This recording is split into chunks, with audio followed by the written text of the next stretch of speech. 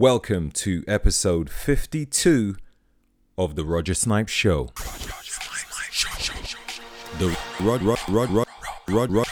Roger Snipes Show.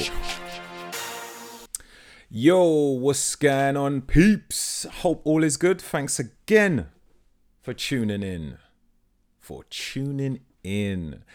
So today we got a bit of a treat, a bit of a superstar, a bit of a hero to many, including myself, Mr. John Gray. It's weird because I've never heard him refer to himself as a doctor, but in some places it says Dr. John Gray, but he just calls himself John Gray. So I actually forgot to ask him, are you Dr. John Gray or are you Mr. John Gray? Like, what's the deal? But it was a great chat with him.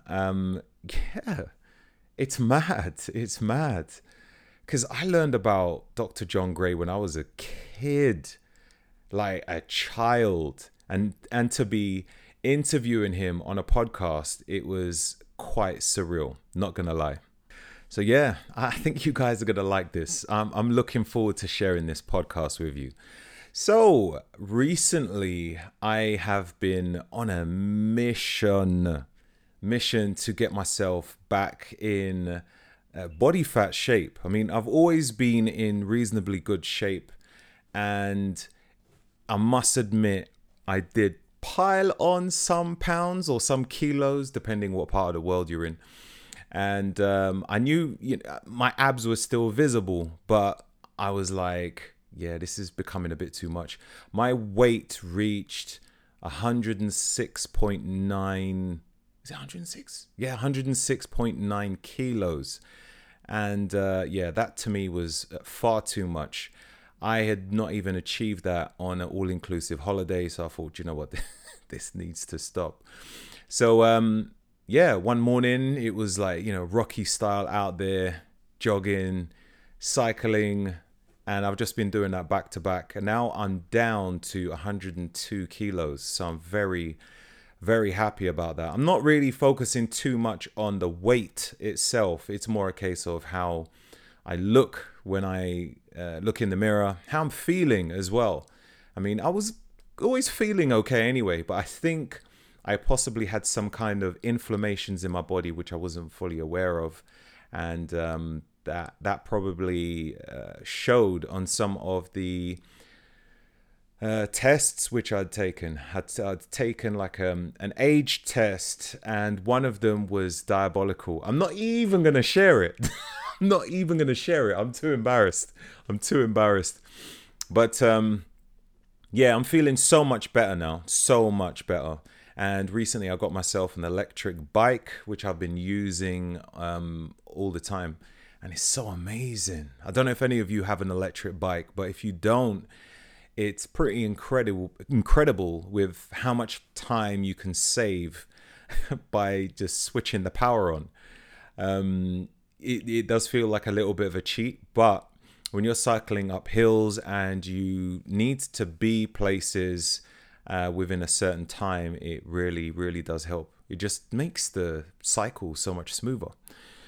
Anyway, one thing I'd like to mention is a product which I've been using for a little while now called FlexBeam. I'd spoken about it recently on my Instagram and my Facebook and Twitter on a device called FlexBeam, and it is a targeted red light therapy device, which is pretty amazing. I don't know if you've used red light therapy. People generally use it to heal their body for faster recovery and to boost energy levels. This in itself is something which is quite revolutionary, because your typical red light therapy panels are stuck to a wall and you have to sit next to it or stand next to it in order to get the treatment. But this particular one, you can wrap around your body, put it around your waist, around your leg, around your arm, around your neck, wherever you want, And the typical prices of red light therapy panels are probably around $1,300. It varies per brand, but a decent one is probably going to be around that price. And their targeted device is around, I think, $539.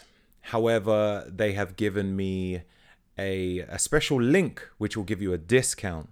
So rather than paying $539, with this link, you will get it for $349. For those in UK, you're looking at about 260 something pound, 268 I think is the conversion, which is pretty amazing.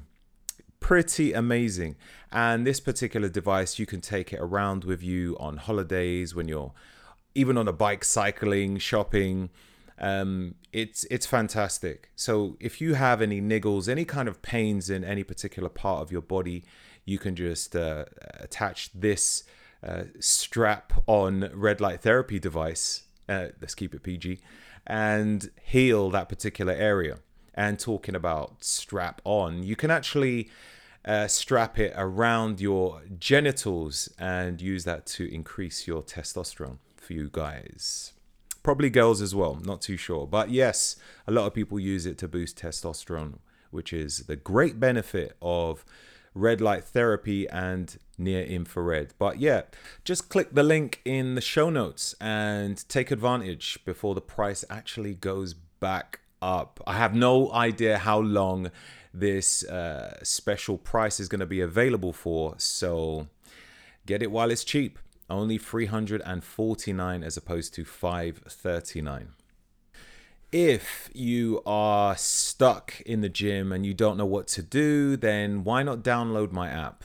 I am giving away loads of different tips and tricks and just special things which I do, which I have been doing for a number of years. All the information which I've accumulated, I have put in this app. So if you need help on diet, nutrition, fat loss tips, muscle building tips, if you want to understand about different training systems, what can possibly work for you, learn about biohacks or health optimization, then download my app. It is rogersnipes.app and join the thousands of people that have made some great progress so far. So today's podcast is with Mr. John Gray. To be honest, it was such an honor. It felt like such an honor to have a conversation with the legendary John Gray. I mean, when I was a teen, I discovered his famous book, Men Are From Mars, Women Are From Venus. And this was very life-changing for me, as I found girls quite confusing. In fact, I still do.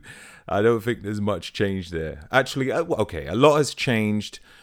And, but that was through life's experiences. But I think this book in itself fast-tracked a lot of understandings and probably helped me avoid a lot of really stupid relationships, although I did still get into some.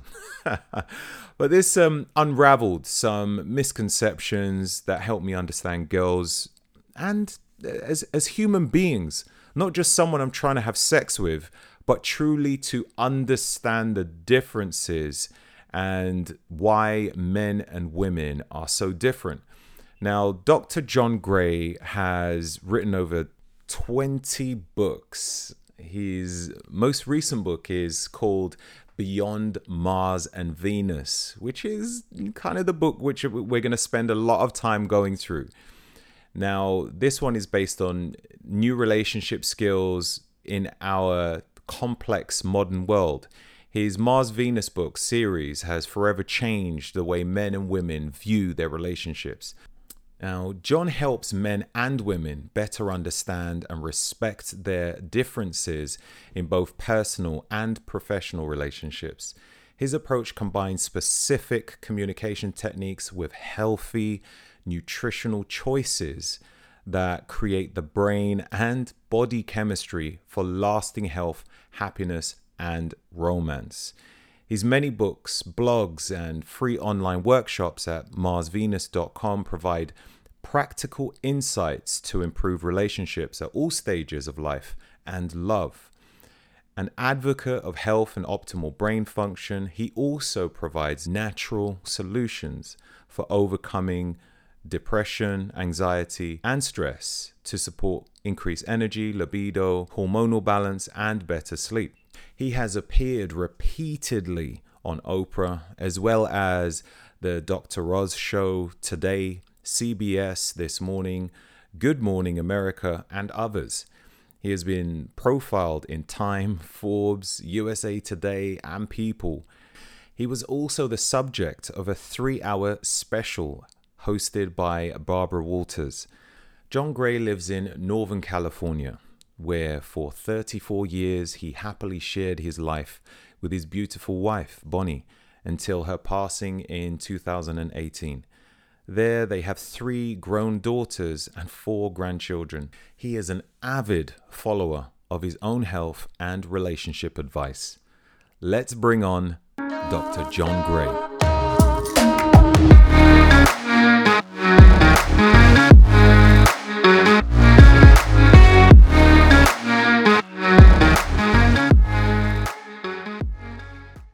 So, Mr. John Gray, how you doing, my friend?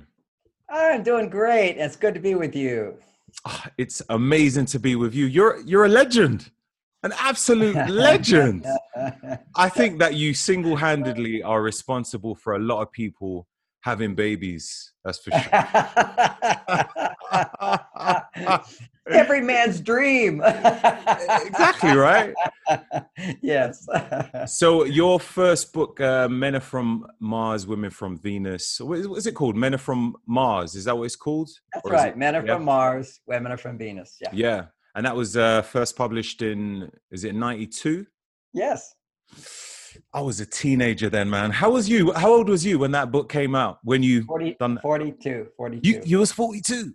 Yeah. I was a teenager, and I think a couple of years when it was out, my stepmother had it, and it was around the house, and I was like, what is this all about?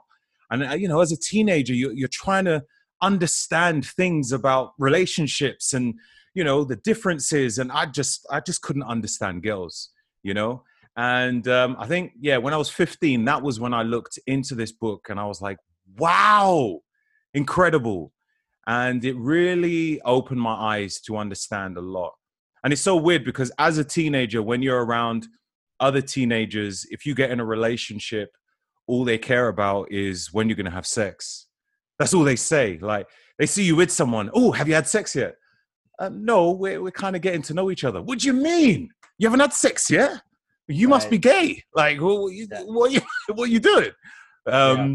So have you thought about doing a book for teenagers, or does your book it is for teenagers as well? I've heard thousands of people tell me the same thing you told me, which is I was a teenager, my parents had this book and I read it. And it changed my life. It changed my life. And see, there's a place where you write a book, people have to buy the book to read it. Generally, teenagers don't buy books on relationships. Now, I could write a book for teenagers, and I mean, how many books can I actually write? There's 28 back here, so maybe one day I will. But to my, you prioritize thing. I think that if parents read my books, they can be better role models for our kids. And if they have that book sitting out, kids read what's sitting out. They look at it. And if you say you should read it, they don't want to look at it. So there's that dynamic. Now, so true.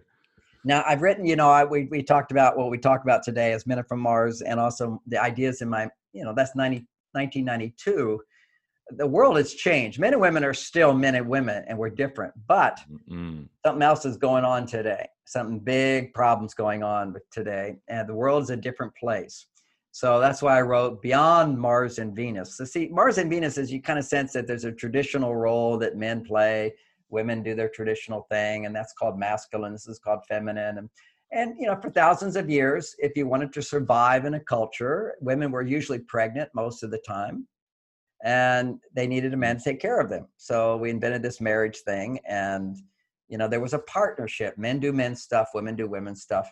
And it turns out that not only was it good from that point of view, and it was good from that point of view. We got here, didn't we? I mean, who built those buildings, those freeways, those cars, all those things? You know, this is an amazing world we live in. At the same time, there's always problems, and today we have a lot of relationship problems.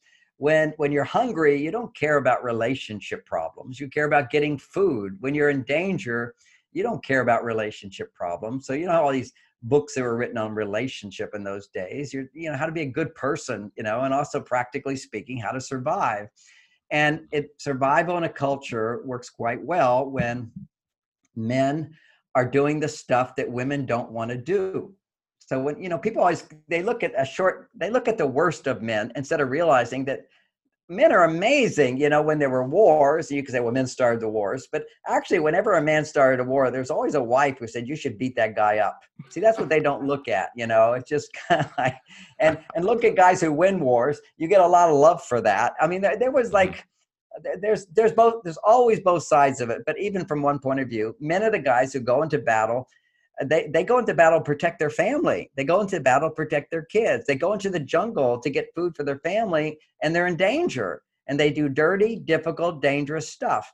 We're amazing. It's literally like a long time ago, we all got together with God and said, okay, now women are more special and wonderful. So women, we're going to do whatever you want. So what jobs would you like? Would you like to be the guy that goes up and fixes the roof and goes out into the cold and the danger and goes out and does this? Or would you rather stay at home with the kids and cook and clean the house? Because you can't do everything, right? So you got to divide up the jobs. Do we all want to take turns emptying the trash, or would you like me to empty the trash? You know, if there's a fight with the neighbor, would you like to take turns fighting with the neighbor? If there's a battle, you want to go this time, and next time I'll stay with the kids and you go. No, you know, we're like, all right, let's divide up the roles. And we go that way. And then something happened is evolutionary shift took place. Now it was slow in happening, but it hits its accelerated pace in the 60s. So in the 60s, I was a hippie. All right. Now I was sexually active, loved sex and everything, free love. I grew long hair, demonstrated for peace, for Vietnam. I was not into war. So I'm not going to go off and be a soldier like traditional men, being proud to do it. And that's my duty to do. And I said, no, I don't want to fight. I want to have love, peace, joy. I got fashionable. I had very hippie clothes, you know, bell-bottom pants, boots, belt, cool shirts, beads. I became a girl. Okay. And that became great. That was ecstatic. It was like sex, just putting on my outfit. Why? Because I have the genes that, you know, we carry our parents with us and all the generations back. Okay. Why do my eyes look like my parents? My nose, my chin, everything. Well, so do we feel emotionally as well. We carry all that conditioning inside of our brain and our bodies. And that conditioning said, I can only be masculine. And suddenly now I could be what I'm calling feminine. Okay. And now I could be more peace, love, enjoyment, free sex. You don't have to get married to have sex. You don't have to make a commitment to have sex. You have sex with whoever you want. And the girls were all, yeah, we're free. We're like men. We want to go after sex. So that was a crazy time. But what happened is, why was it so exciting for everybody? And what primarily men were doing was going to their female side, because we weren't allowed before in culture to go to our female side. And that produced female hormones. And when you've got male hormones and female hormones at the same time, that's what an orgasm is. That's what an orgasm is in your body. It's male hormones, testosterone, reaching a peak level, and estrogen, a female hormone, reaching its peak level at the same time. And that's orgasm. So see, like right now, I'm talking to you at 69 years old, orgasmic, not having an orgasm, but I have unlimited energy. I just finished 4 hours of talking before this, and I'll go on into another 6 hours. I can go unlimited because I'm orgasmic, because I have both male and female energy in me. But as a teenager, I grew up in this Houston, Texas, very cowboy. My dad's in the oil business. And now I can go over to my female side. I was now inviting another part of my soul into my life. You see, spiritually, and I'm a very spiritual guy. The soul, the spiritual part of us, is both masculine and feminine. But the body, if you're a man, you require to be happy, you need to have 10 times more testosterone than a woman. That's the male hormone. If you want to be alpha man, you need 30 times more testosterone. Right now, my testosterone doubled just talking to you. Oh, right. Okay. Okay. Yeah. So would Yeah. that have happened to me as well? Well, right now it's happening. Okay. You're feeling good, aren't you? Oh, yeah, I'm feeling great. As I validate things in your thinking process, your testosterone will go up. If I was to tell you, you should cry more and be more sensitive, and you need to be more attentive to your wife all the time, you should never take cave time, you would basically, your testosterone would go down, down, down. That's See, interesting. some of the basic ideas of Men Are From Mars basically knocked men's testosterone levels up because it gave men permission to do what we need to do to produce testosterone. We need, in relationships, one of the big key things, and that's what I did in that book. I took 12 of the biggest mistakes men and women make from not understanding each other. And one of them, I mean, it takes 12 hours to read the book. So here, I'll give one right now, and then we're going to go to Beyond Mars and Venus. But one is, as a man, you need testosterone. And you, by the way, need more than me because you have more muscle mass. You know, I have a friend, many years ago, I saw this, and he's a trainer for the New Zealand Army. Okay. So these guys are all big SEALs, Navy SEALs, those kind of guys. And he's a trainer for them. You remind me of him. That's why I'm seeing that. He had so much muscle mass. Now, I'm not saying about you. I'm saying about him because he came to me as a client. He said, John, I get a girlfriend. After a few weeks, I can't get an erection. And I said, well, you should check your testosterone because if your testosterone's low, you don't get an erection. And he says, yeah, but I can get an erection every time I have a new girl, but not with my girlfriend. I can go online and I can get an erection, but not with my girlfriend. What's that about? I said, that's pure masculinity with low testosterone. What happens is that when you care about somebody and you're a man, okay, you know someone, you care about her, you're in a relationship with her, are you married to her? It's statistically, your testosterone automatically goes down. Oh, really? Yes, the research shows it. If you stay single, you'll have higher testosterone. If you have many women, you'll have higher testosterone. If you're in a polygamous relationship where you have many women, your testosterone is higher. This is just biology. This is studies. This is proven. But mine's higher than those. I'm completely into monogamy, but I have great sex. See, that's the difference. I know how to have great sex. Every week, great sex. And now in my older age, I have it every day because I've mastered. I have a PhD in sex, actually. Wow, that's incredible. You have to learn. You know, I've written books on this, but why I can have sex every day is because there's no recovery period for me because I've learned to have orgasms without ejaculating. Right. You see, when a man ejaculates, what happens, he's having his orgasm, his estrogen, which gives you pleasure and love and good feelings, and testosterone gives you power and strength and persistence. And so you got both, and detachment as well. So you got feeling and detachment at the same time. Now it's rising, and then your estrogen goes too high. And then you ejaculate and your testosterone goes down. So measurable, if you have an orgasm, ejaculation, your testosterone goes down to 50%. From one ejaculation? Yes, one ejaculation is down. And it takes 6 days to come back to alpha state. It will double on the 7th day. So, see, it's like men don't know this. Well, let me go back a step back and I'll come into my friend. So he had all this, he couldn't get his erection up. So I said, basically, see, when you're doing it with a woman you don't know, there's no estrogen. See, estrogen lowers testosterone. Two forces, they counterbalance each other. If my estrogen goes up, testosterone tends to go down. If my testosterone goes up, estrogen tends to go up. If my testosterone goes up, estrogen tends to go down. The art of life is to make both at the same time. Okay, that's what we have to learn how to do. Great sex will make both at the same time. Right now, I'm making both at the same time because I'm providing a service. Okay, I'm providing a service, making a difference. Making a difference is testosterone, and I'm having fun. I enjoy this. I can do this all day long. What a great thing to know stuff that other people don't know and be able to share it. Amazing. It's like, at least for me, it's so much fun. I change lives every day. And, you know, I just finished doing 3 hours of my women only class. Fantastic. Changed my life. I can love my husband. It was all my fault. I realize it. Now I want to get involved again. One after another. And what a satisfaction for me. So I made a difference and I get to enjoy doing what I do. So that took years to develop. That's if you live a good life, you finally get to that place. A lot of people don't because they didn't have education. So I'm committed to providing the education. So my friend, he learned with a stranger or with pornography or with a new girlfriend, its newness stimulates high levels of dopamine that raises his testosterone temporarily up. And then he ejaculates, it will go even further down than before. With my girlfriend, because I just have to interact with her, my estrogen goes up. And because my testosterone's so low, it goes so low, I can't even get an erection. Wow. What was the solution for him? Well, for him, I just said, hey, how often do you train every day? Stop training so much. Because training builds muscles, but too much training depletes testosterone. Now, I know you work out. And the best thing you know as a guy who works out is that if you work hard, you have to rest hard. You have to have recovery period. Everybody who wants to build muscles must have recovery period.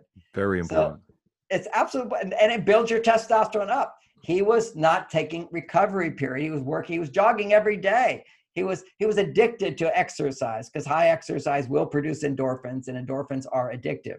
So that was, some people say, oh, I have to get out there and run 5 miles. I said, okay, how much sex are you having? I'd rather do 5 miles of sex than that, So anyway, so what happened is he cut back his training schedule. He took a day off. Every other day he did his exercise and his testosterone came back. So, and he practiced not masturbating. In the beginning, no masturbation at all and only sex once a week. Sex once a week and no masturbation during the week will knock your testosterone up every week. It gets better and better until you get to healthy testosterone levels.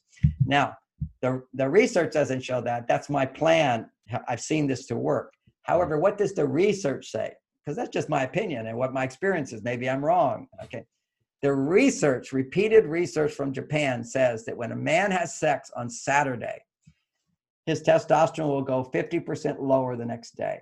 It will slowly recover up to 60%. He'll recover a little bit more over the week. But if he doesn't ejaculate for 6 days, on the 7th day, his testosterone level will double. It's like interest. Interest in the bank. That's right. Exactly. You're making money. Exactly. I like what you just said. That's a really good example. You let it build, you compound it by not ejaculating not masturbating. I mean, maybe to get your power is don't masturbate, but you're not a bad person from it. You're just coming from your reactive brain. You see, we all have this conditioned brain that we picked up from our parents. They picked it up from their parents. That's how we learn everything. Monkey see, monkey do. The DNA in our brain is almost all monkey DNA. The back part of the brain, the fight or flight area in the back, and it's the instinctive area of the brain. You have no control over that, generally speaking. That's your sex drive, by the way. Oh. You can't just say erection go up. You have to think something or interact something or see something, and then it happens. This is instinct. It just does its thing. It's million years of evolution. You don't mess with that. What you do is support that. And now you don't let it control you. When I say men have a sex drive to make a baby every day, it's not like men are not monogamous. Monkeys are not monogamous. I'm not a monkey. If I was just that part of the brain, I'd be polygamous. But what happens, I got this emotional part of my brain, which is called the limbic system, and that's monkey. It wants love. So I've got instinct says have sex. I got limbic system says have love with sex, or I love sex. That's how men are more in touch with that. I love sex. Yeah. Because in the instinct, when snakes have sex, they're not experiencing ecstasy, as far as I know. They don't have the love. They're cold-blooded. But then suddenly you get to the monkey brain wants love, jealousy, affection, appreciation, hate, anger. All that stuff is monkey brain. But then you got this little part of the brain up here, front part of the brain, is called prefrontal cortex. Only there do you have DNA that's unique and different from monkeys. We'll call that human DNA. Just up here. And as soon as you ejaculate, it's gone. Blood flow stops. We're monkeys again. The monkeys. And if you get angry and emotional, this is what I want every man watching to know. Your well-being and your power and your charisma and your stamina, whether it be in the bedroom, whether it be in life, that energy. So many of us today, we procrastinate, we waste time, we don't put the effort forth, we don't have willpower, we can't follow through. All of that keeps us from being all that we can be. And that all is directly linked to testosterone. If you have low testosterone, your estrogen levels are high. So you'd rather just watch football. You'd rather just do internet porn. Why bother, doing things to my girlfriend to get laid? I'll just do what's easy. We become passive.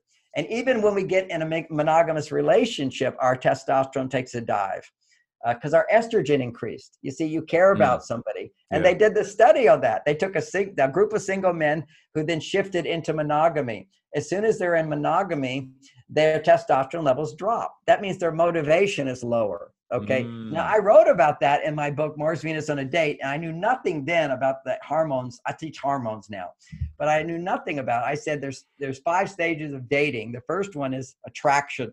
Your testosterone goes up. Second stage is you're starting to question. That's doubting, uncertainty. What happens in uncertainty is your estrogen levels will start to rise if you're a man, because you're wondering, do I really want to do this? And I'm not sure I want to do it. So that's a natural thing. Like if you come to my house, you'd say, wow, this is a cool house. But if you're actually going to buy it, you're going to start looking at what's wrong with it. So that we all go through that. What's wrong with this person? Right. Just don't believe yourself at those times. So because your brain goes into automatic bias. It says, oh, because of this and this and this, she's the wrong person. What you need to do is, I'm into my doubting stage. Now I need to back off and do something to knock my testosterone back up, and then go have sex and then question myself, do I want to be with her? See, having sex again and again is what reminds you that you want to be with her. But at a certain point, I want to ask you like this, when you mentioned that, when you have sex, then your testosterone drops down by, I don't know, 50%, depending what day of the week. I'm not too sure. No, any day. If you have sex, masturbation always goes down. Right. Okay. So or sex, it goes down. Or sex. What I meant to say is ejaculation. Your actual ejaculation. Yeah, exactly. So what about if you're having like a proper, sex marathon and it's just ejaculation, and you're literally killing yourself? Like, what's going on there? Oh, yeah, damn. You become brain dead next day. Wow. That's why the guys sit back and they watch TV and they don't want to do anything. And they're like, wow. It all goes down. And what you have to realize, if you do have those marathons, you need to make sure you don't ejaculate for 7 days or 6 days. Let yourself rebuild. You need recovery. Also, you need more zinc. You need more zinc. That's what I was going to say. Like, what about nutrition during that time? Like, what replenishment? What do you need to do? What's important at that stage for recovery? Yeah, particularly zinc. But look, it sounds to me like you like marathon sex. You should learn what I teach, which is how to have orgasms without ejaculating.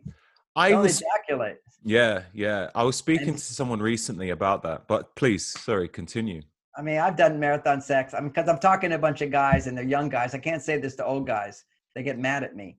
But, just for fun, one time I said, how long can I do this? 10 hours. Okay. Now, 10 hours, you go maybe 5 minutes, 10 minutes in one position, shift to another position, throw her around, let her throw you around, do all this fun stuff. 10 hours. I just said, how long can I do it? I don't need to do that anymore, but it's depending on my schedule, what I feel like doing or my partner feels like doing. But that's marathon sex. It's not for everybody. Not everybody's a marathon runner. To have lasting love for a lifetime, you don't have to have that. I just hadn't have a PhD in that. That's all. So, that's been an interest. Some people are good at certain things, but it doesn't mean something's wrong with them. You can have a great marriage and not do marathon sex. Mm-hmm. So I have a class on my website, which teaches 4 different kinds of sex. Okay. Basically, in marathon sex is for some people. Other people, it's, healthy home cooked sex. Another is romantic sex. Another is quickie sex. They're all part of your life. Mm-hmm. But you have to know, after you have ejaculated, if you're a man, it's natural for you to go through a withdrawal period. And what that is your body has to rebuild your testosterone. And it's hard to rebuild testosterone in the presence of somebody you love or care about other than yourself. Okay, just take note of that. That's why if you have a wife, your testosterone goes down when you're around her. You go back out to work, it comes back up. I remember being a young guy and didn't know how the way I practice sex keeps my testosterone high. But when I didn't always know that. And so I would be out in the world and working hard and going, yeah, I can't wait to have sex when I get home. As soon as I walk into the door, I'd feel tired. And that's because I'm in my home where there's estrogen. And that I love my wife. It just knocks your testosterone down unless you've got really solid testosterone. And so the cave time, I was telling you why one idea, Men Are From Mars, one of 12 significant ideas, is when men go to their cave, we need to take that time.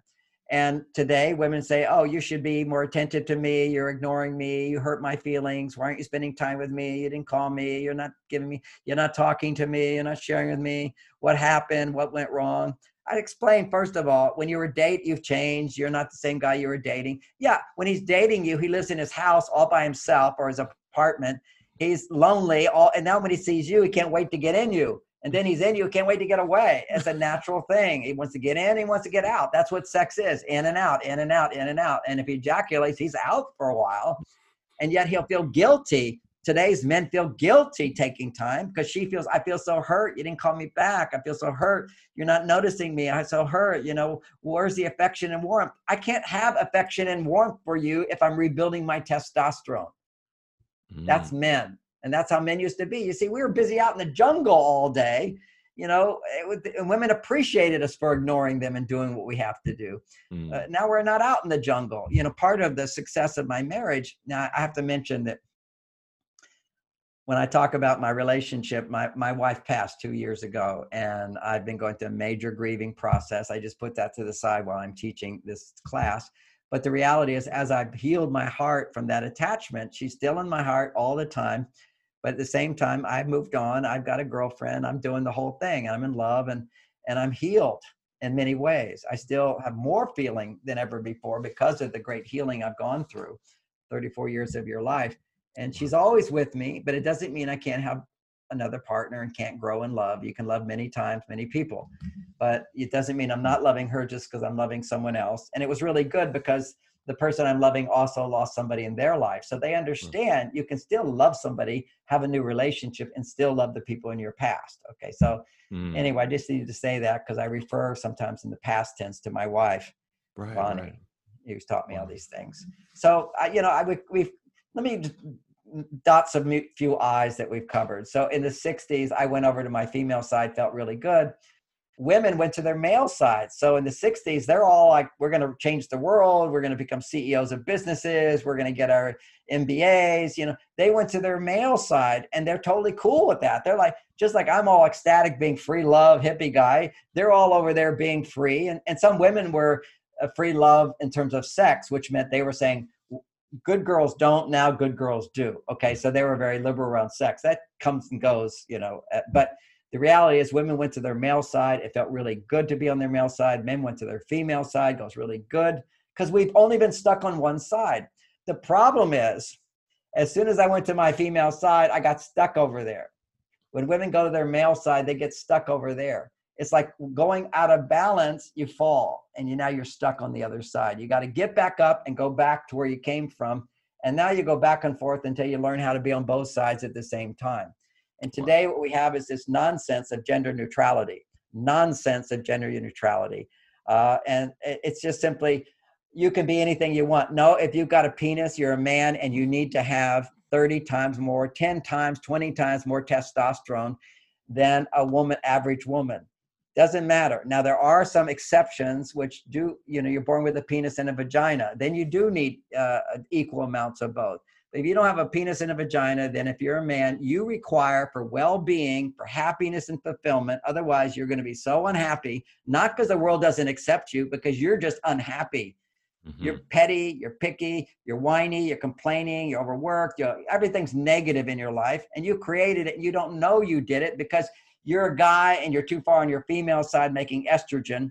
And if you're a woman and you're making too much testosterone. So your mind is only filled with complaints about everybody else rather than taking responsibility for your life and that you're the generator of all experiences in your life. You can't get there when your hormones are out of balance. Now, I got scientific evidence to show this. When women have, for example, low estrogen, their stress levels go up. Cortisol Cortisol inhibits brain function. Okay. That's what cortisol does. It inhibits blood flow, the front part of the brain, puts you into the instinctive brain where you have no control at all. You just do what monkeys did. Okay. That's it. And you see, we just saw the debate between these two presidential candidates. It was an embarrassment to every American. It was two monkeys up there, two 8-year-olds arguing. Well, you're right. No, you did this. You did that. You did that. Shut up. Stupid. You're no good. You're a clown. You're an asshole. Your child's no good. This is not dignified behavior. This is not human behavior. And a lot of people like that. They say, power. No, they have dysfunctional parents. They've never seen a loving father who doesn't get upset about anything. That's men. This is masculinity. What you have to know is when you get upset, you're having a surge of estrogen. Your power as a man, your attractiveness as a man. When men's testosterone levels double, women are turned on to you. That's also research shows that. Is it some sort of pheromone or whatever? It's putting the pheromones out. When a man's testosterone goes up, he puts out more pheromones, which says, I'm powerful. If a woman senses power in a man, she's turned on to it. You can wear sandals and shorts and not comb your hair or whatever. She wants to have sex with you. Why? Because you have power to protect her. That's the primitive brain. If she's living in her primitive brain, and that's true. Women who have low self-esteem, who have no activity in the front part of their brain, they're turned on to dangerous men. All you have to do is, make yourself look very dangerous and a woman gets turned on.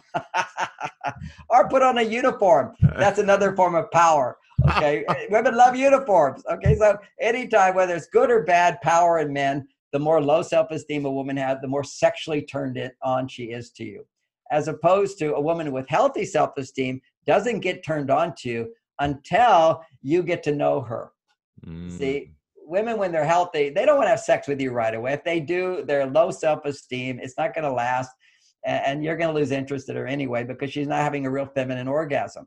If she has an orgasm, it's going to be a male orgasm, which means she's trying to please you. Okay. It's a female orgasm is where she doesn't do anything except, she interacts with you and so forth, but she gives up her attachment to her orgasm. She doesn't try to have an orgasm. You give it to her. And anytime a woman tries to have an orgasm, it will cause you to ejaculate. Really? That's why men have premature ejaculation. One reason men have premature ejaculation is because she starts to see her excitement growing. She wants to grab it. She says more and more, harder, harder, whatever, and then he ejaculates.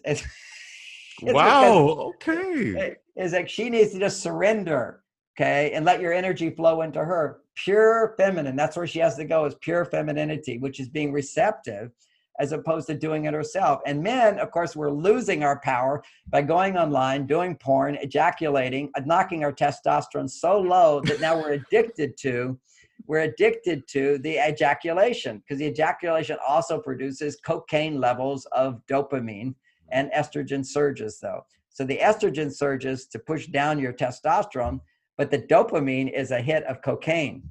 So now you're addicted to the online porn. You're addicted to ejaculation. I tell men all the time that I'm teaching my class, I don't have any desire to ejaculate. Ejaculation just means I'm going to lose my power.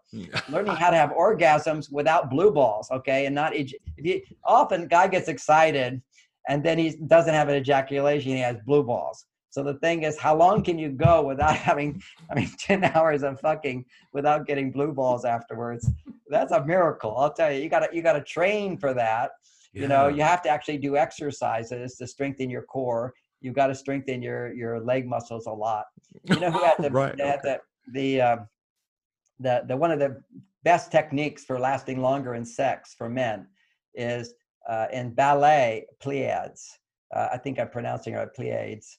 And Baryshnikov was known, this is how I got a lot of his ideas, was understanding the sex life of Baryshnikov. Everybody thought because he was this ballet guy, he was gay. No, the guy was servicing all the women, all the women. He could do them all in one day. The guy was Superman because he has this muscles in your butt and in your legs, so that when you thrust, basically, you can keep that area tight without constricting your anus. Okay, so that's the key to that. The anus has to be relaxed at the same time. You're really you're pumping her through your whole legs. See if you stand and you can do pelvic movements. Can you do pelvic movements engaging your butt muscles and your leg muscles without contracting your anus? Because the energy has to flow down and back up in your body. And if you constrict your anus, every thrust, many men, they constrict their anus. And that's the monkey. The monkey has to do that in order to create enough tension to ejaculate. Because in the instinctive brain, ejaculation is the goal. Okay, so the body knows how to ejaculate, and it's automatic. It's there. It's automatic. So what you have to do is train it from this part of the brain to allow the energy to flow down to arousal, but it goes up because you're not constricting the anus, and you're doing the sex because you love her. So love brings the energy up. So, you have Taoist techniques that, I'm master of Taoism. I've trained in China for 12 years. 1979, I was one of the first people to teach Tantra in America. I taught seminars on, that's my PhD in sexology at that time. And then I taught sex, how to have sex. But then I realized that just having sex, that's these old-fashioned techniques allow you to have amazing sex, performance sex, but they're not focused on love. And, sex won't last in our today. Because see, once you get civilized in a modern world where you can do things for yourself, survival and security are no longer our primary needs. Now emotions become our primary needs. Emotional happiness, emotional fulfillment, love, freedom, achievement, accomplishment, actualization of your true abilities. This is Maslow in 1940 talked about that just like if you're poor, you just need money. And that's what you need, because you need food, you need heat, warmth, protection. But when you can handle those things yourself, the dynamic of a relationship changes to what you primarily need is a kind of emotional support. And none of our conditioning is designed to give us emotional support.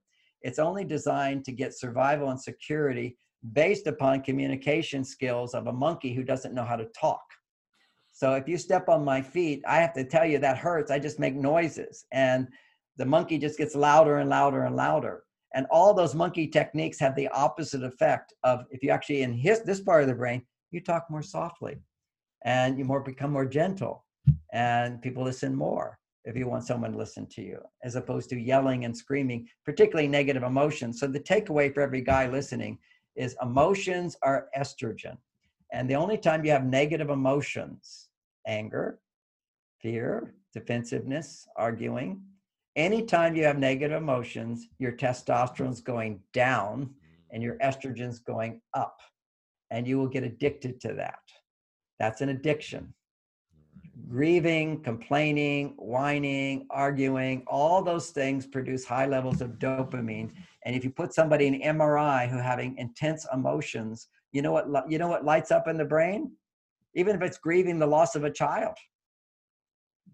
Right. Cocaine, same level of cocaine is being stimulated in your brain.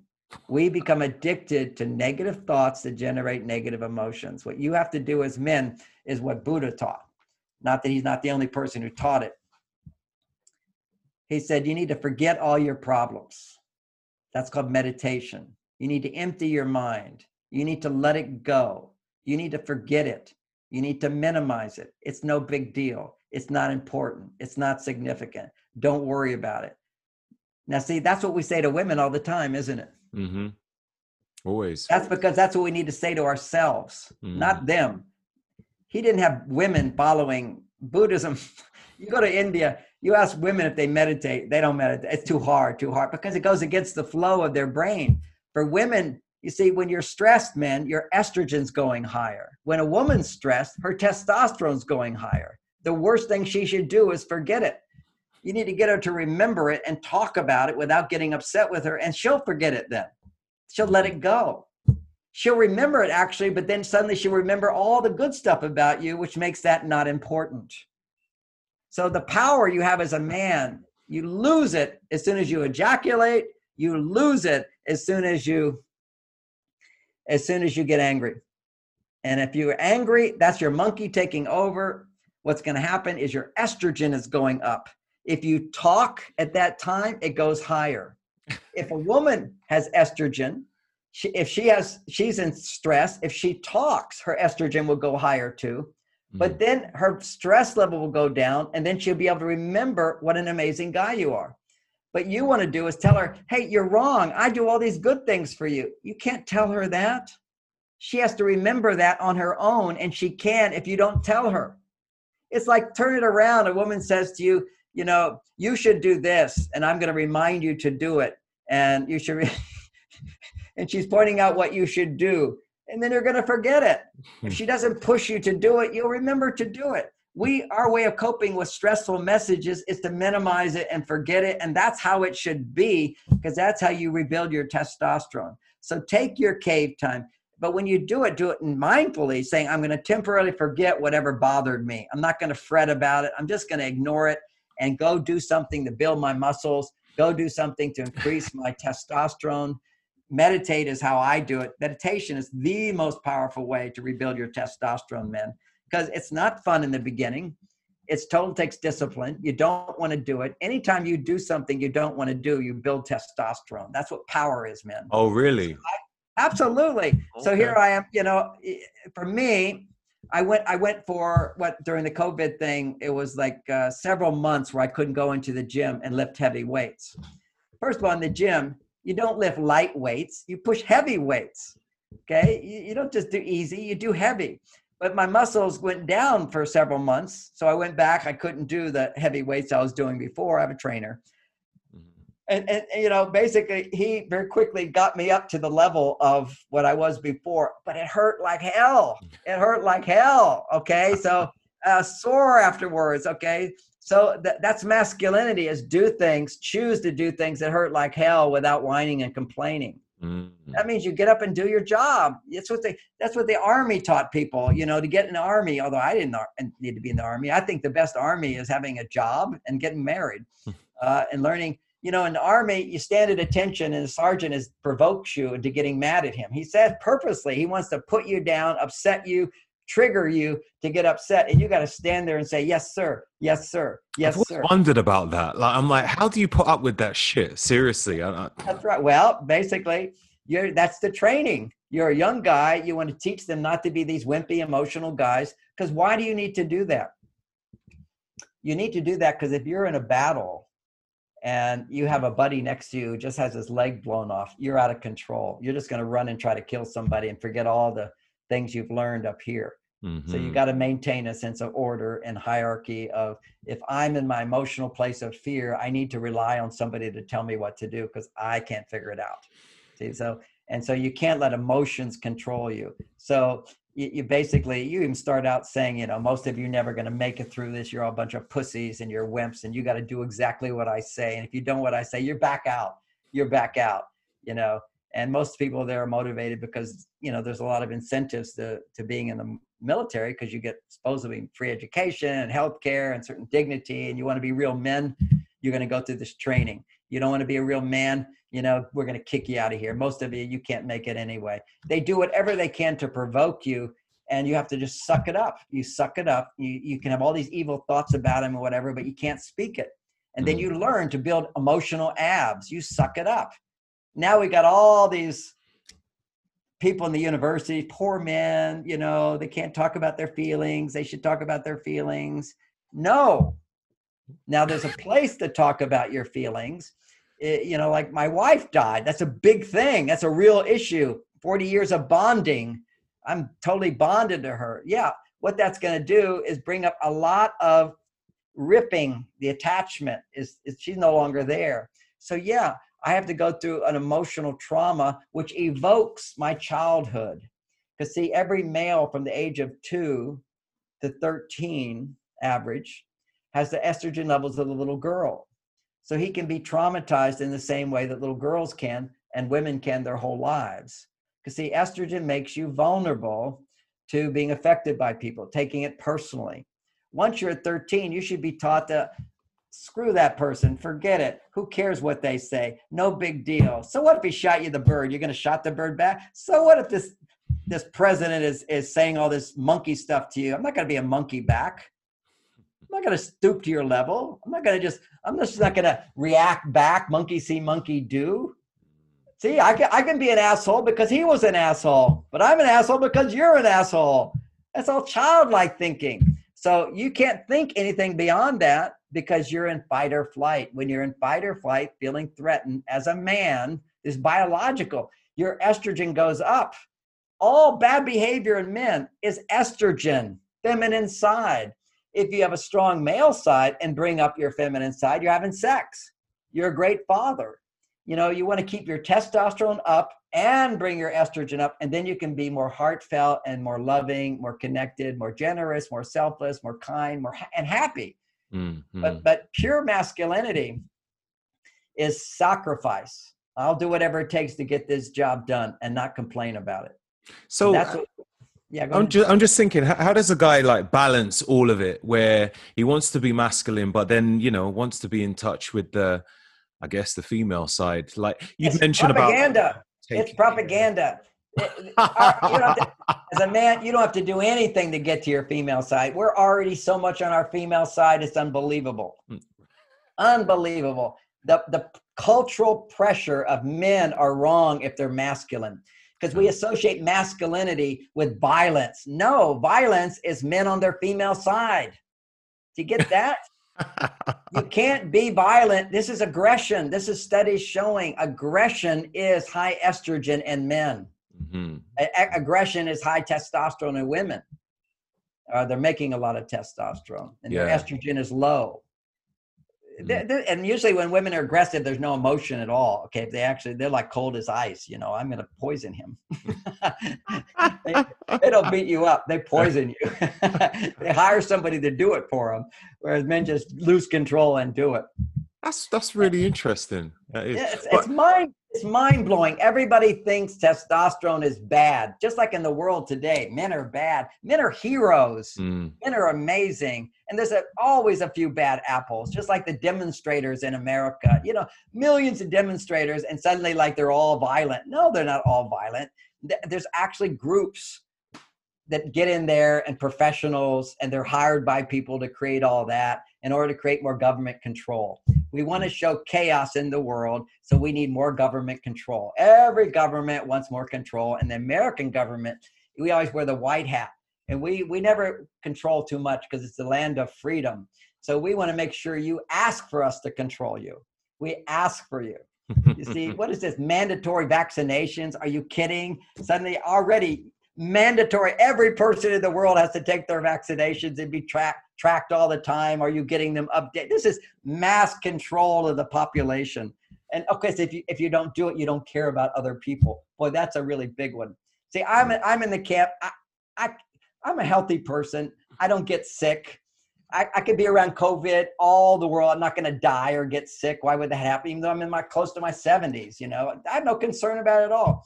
If you're concerned, put on a mask. Why does my not wearing a mask affect you? If you're wearing a mask, if masks actually work, actually they don't. So many people who are now censored off of Facebook, censored off of YouTube. All these doctors and scientists are pointing out that if you can breathe air, you can. Viruses are so tiny, they go with the air as go through the mask. The mask is like a big chain link fence, and a virus is like a little mosquito flying through.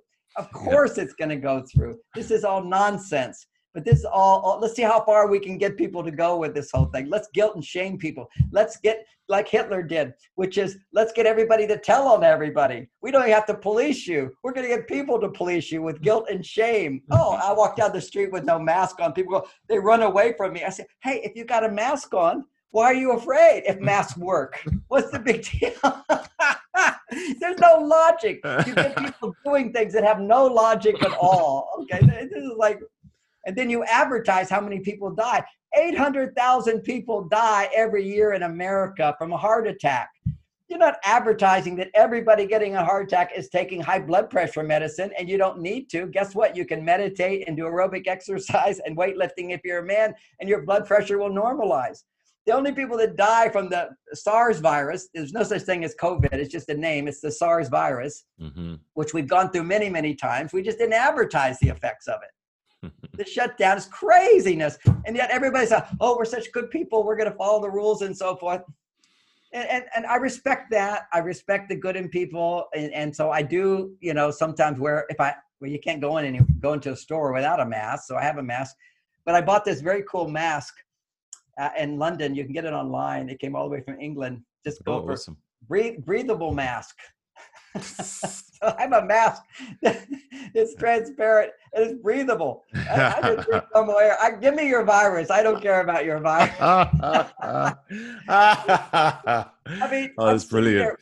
And I was motivated because here I am now going back to my exercise machines. I'm supposed to wear a mask while you're exercising. Are you crazy? Right? I know. And I see people jogging wearing masks. It's like cuckoo people. Anyway. Yeah. Okay. So off of that, back to being men, back to testosterone.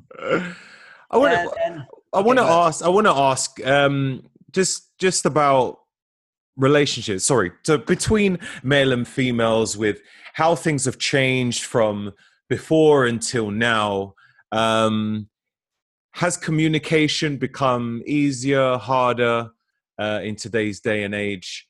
Things are different now. With the whole look at the data. The data it's a disaster. That's the data. What it is now we have twice as many single people than when I was writing Men Are From Mars compared to married people. It used to be more married people, less single people. Now it's twice as many single people. And actually the actual statistic is, if you look at proportionally, now there's much, much more people who don't get married. Okay, twice as much people don't get married than before. All right, that's one. Two, second marriages, it goes to 60% divorce in America. And third marriages, 90% divorce. Why such quick divorce rates? Because people don't understand that when you have problems in relationships, that's you. Somebody else. I'll find somebody else. Men typically find somebody else after 3 years. Women typically don't. For women, it's generally 9 years. That's because women really think there's nothing I did wrong. Okay, so and it's not that men think they did wrong. They just think they picked the wrong partner. Women go, I picked the wrong partner, but I thought I had the right partner, so I can't trust myself because I was so good. And I sit here 3 hours every Thursday on Facebook telling women all the things they do wrong.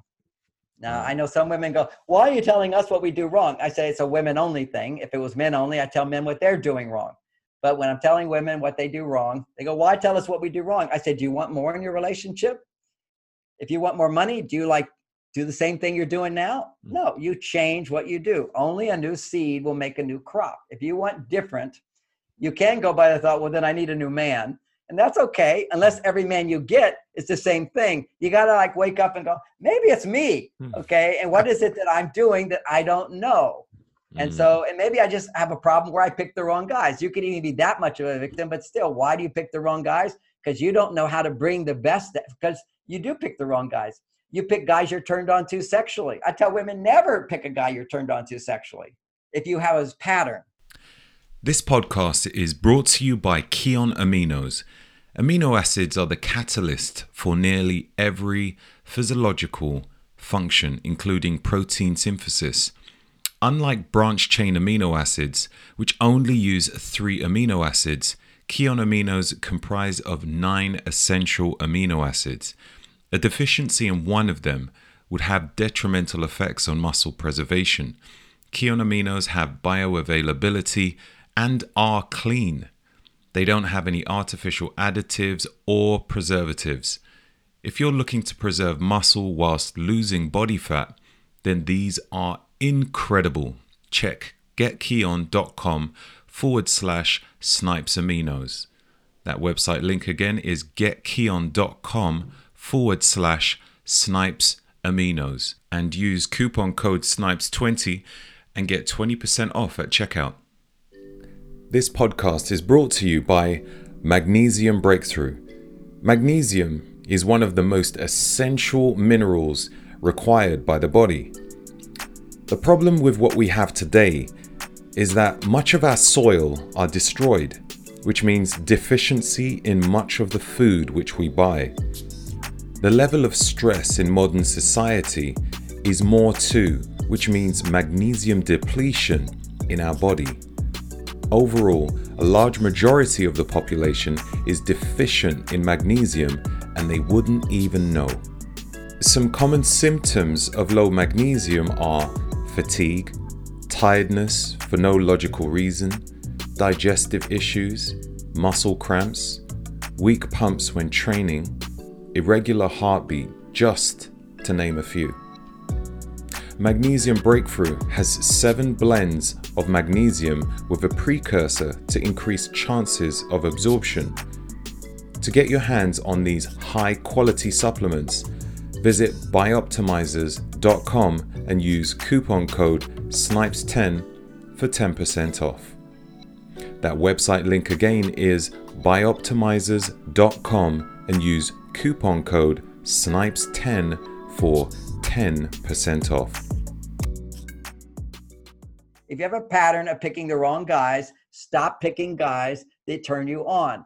Because when women feel arousal to somebody they don't know, it's a fantasy. They don't even know him, and that guy doesn't know her. Wait until he knows you, does things for you, and then see if you want to have sex with him. How do people get out of that situation? Because that happens quite a lot, especially in, digital age. People see each other through photos, like, ooh, that it's all exciting, and then they meet up, and that's the first initial, let's talk, I'm attracted to you. And then they get talking, and it's like, ooh, when are we going to have sex then? That's how it is a lot of the time. Well, that's what men are. Men want to have sex. And when women are on their male side, they feel the pressure that men feel to have sex right away. Or if they have low self-esteem, they want to have sex right away to hook the guy in. Okay, she really likes him. She wants to hook him in. So if women have sex to hook you in, you'll lose interest in them right away.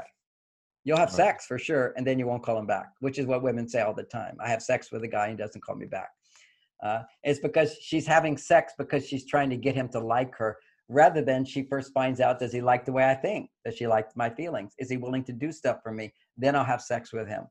And that's a big blow to men, because men get the propaganda. If you're a real man, you get sex all the time, because alpha men do. They don't stay in a relationship. I remember a guy came to me for counseling, and he said, I said, he said, I think you have a problem with relationships. And he says, what are you talking about? I've had 700 women I've had sex with. I said, yeah, you can't keep them. You can start them. You can't keep them.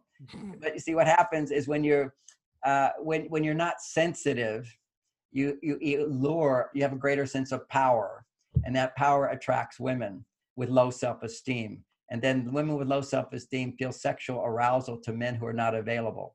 The guy had real intimacy issues. He knew nothing about relationships. He would lie to get women into bed. He's a liar, and they exist out there. Low self-esteem men have to lie to get women to have sex with them. So they flatter them. They say, you're the most amazing woman. It's crazy. And there's all kinds of techniques. You can read those books, which is all about deception. So when you lie to a woman with low self-esteem, she now basically seeks to please you by giving you whatever you want. And that's just dysfunctional. So there's that dysfunctional side of it. My books are all about functionality. What does it really look like? If you just want to go get laid and you're a guy, you read those books and you lower your self-esteem by doing it. Or you learn about real relationship skills. You learn how to conserve your semen, for example. It's not all about having sex, making out. I remember when I was 8th grade, I didn't even know what sex was, but we had lots of sex, I thought. We were just making out and touching body parts. It was so exciting. You don't have to stick it in, and you don't have to ejaculate.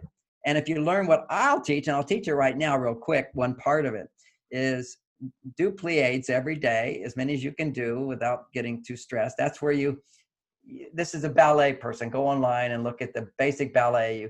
You go up and down with your legs crossed. And what that does is strengthen your legs muscles, and do it without contracting your anus. Okay, that's the whole thing. But you're going to create kind of a whole body thrust. When you go up, push your pelvis forward.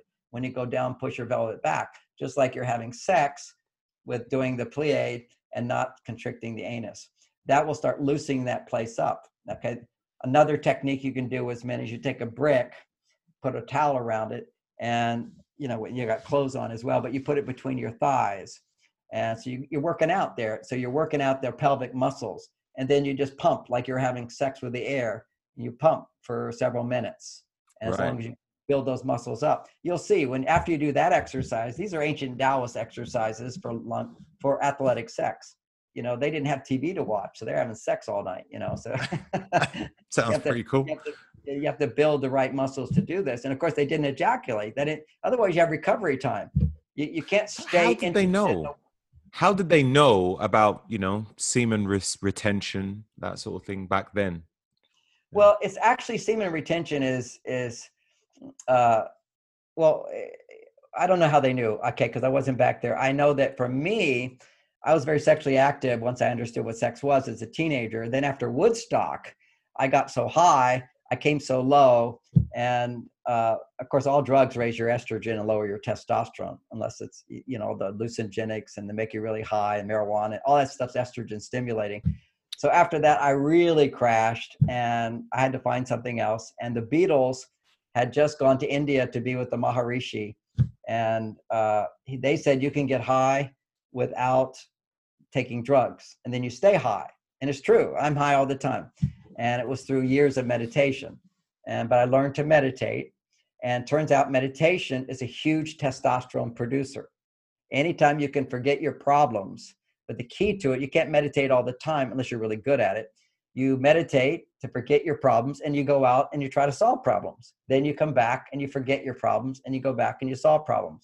So cave time, which women have to learn not to take personally, and you wouldn't take it personally if you understood men. See, that's the idea. If I just suddenly I'm in a wheelchair, I trip and I hurt myself, and I'm in a wheelchair, you don't say to your partner, if you love me, you'll walk. Mm-hmm.